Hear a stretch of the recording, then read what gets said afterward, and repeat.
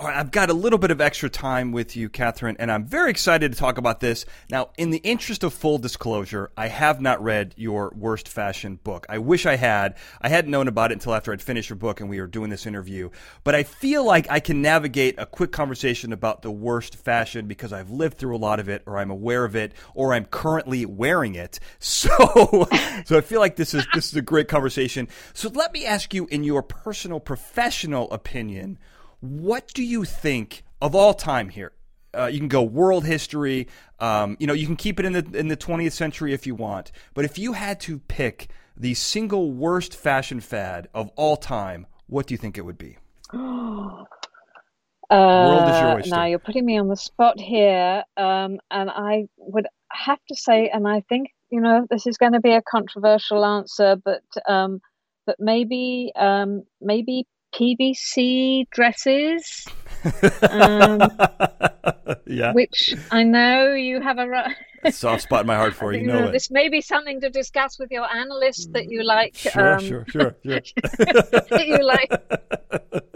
you like plastic clothes and things, but there were some pretty hideous PVC clothes in the 70s. I think I tend to think that the 70s was the worst decade, but the 80s is nearly up there as well. Well, I will tell you that PVC clothing, it still has an underground market here. There's definitely an audience, of course. a very specific group that likes PVC clothing.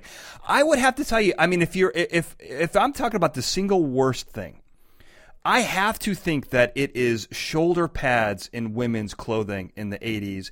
And also high-waisted. They're coming back. You know that, don't you? I know, and so are high-waisted jeans. These are two things that I think are completely unflattering and ridiculous for women. If I can say that without getting a lot of backlash. Yeah.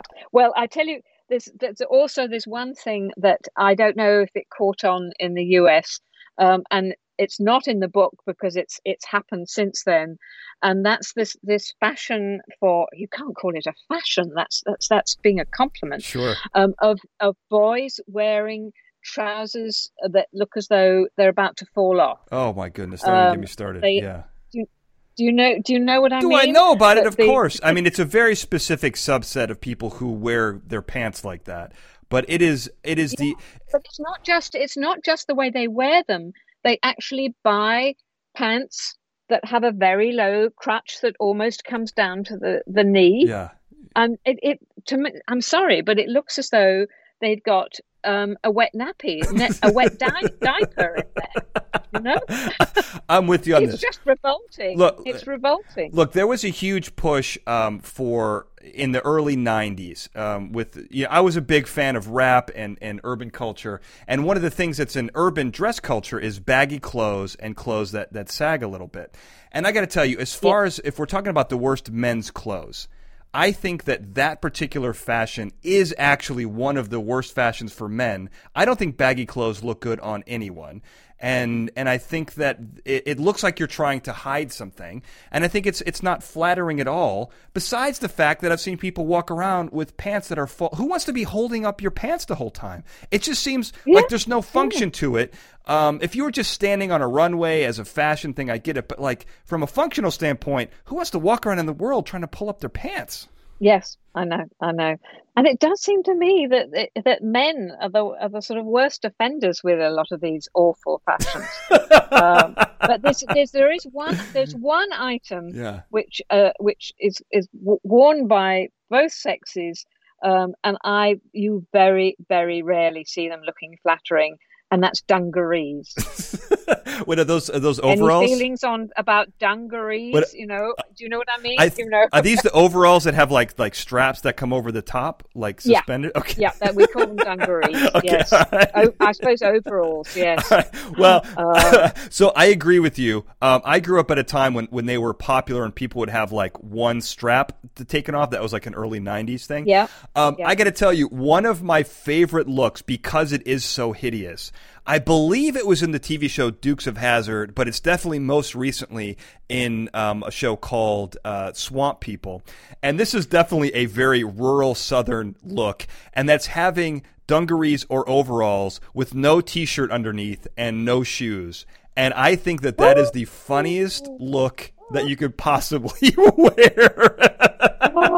So would I do it? No. Do I find it hilarious? Yes. Yes. I think we can agree on that. But maybe in 20 years' time, you'll change your opinion. All these things seem to sort of go round and come round, and then they're being worn again. Yes. It is. I mean, as I said, shoulder pads are coming back in again. I will not be wearing them. I wore them the first time round, right. And I will not be wearing them the second time round. I think that's a great decision. I think that's great. Now, I'm gonna ask you one other question, because I think that this may step outside the scope of your expertise, if expertise is the worst fashion. Yeah. But I would say that given it's very easy to take pot shots at what looks terrible.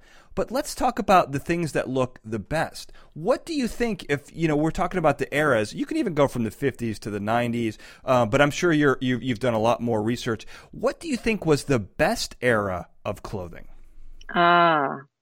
Well, this sort of gives my age away a bit. If my first reaction would be to say the 60s, because I'm a child of the 60s, mm-hmm.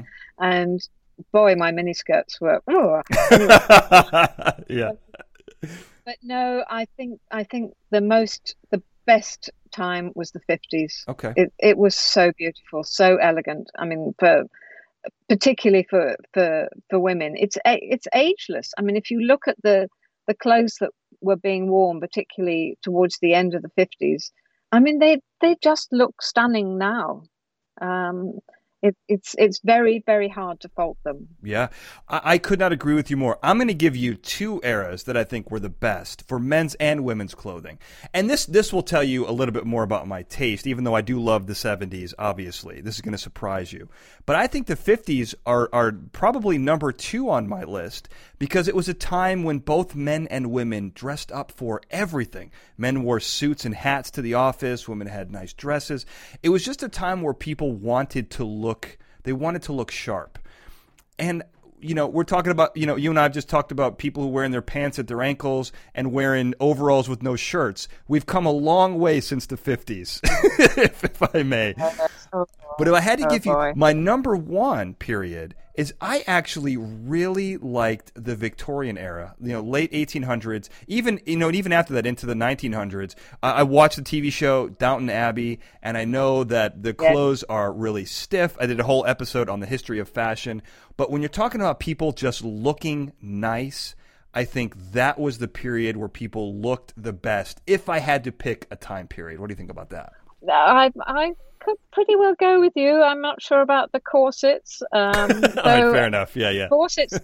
Well, no, but corsets aren't nearly as bad. I think they actually give women a great look, and that it makes you stand up and hold your posture well. And I mean, a few men at that time wore corsets as well under those clothes. I have to tell you. For sure, yeah. Or a girdle, at least. Yes, yeah. They didn't have Spanx back then. Yeah, no Spanx. No. No, that they did look terrific, and I think you're absolutely right that to sort of pinpoint that time of the turn of the century was so elegant. These were vertical lines in women's clothes, and they looked sumptuous. But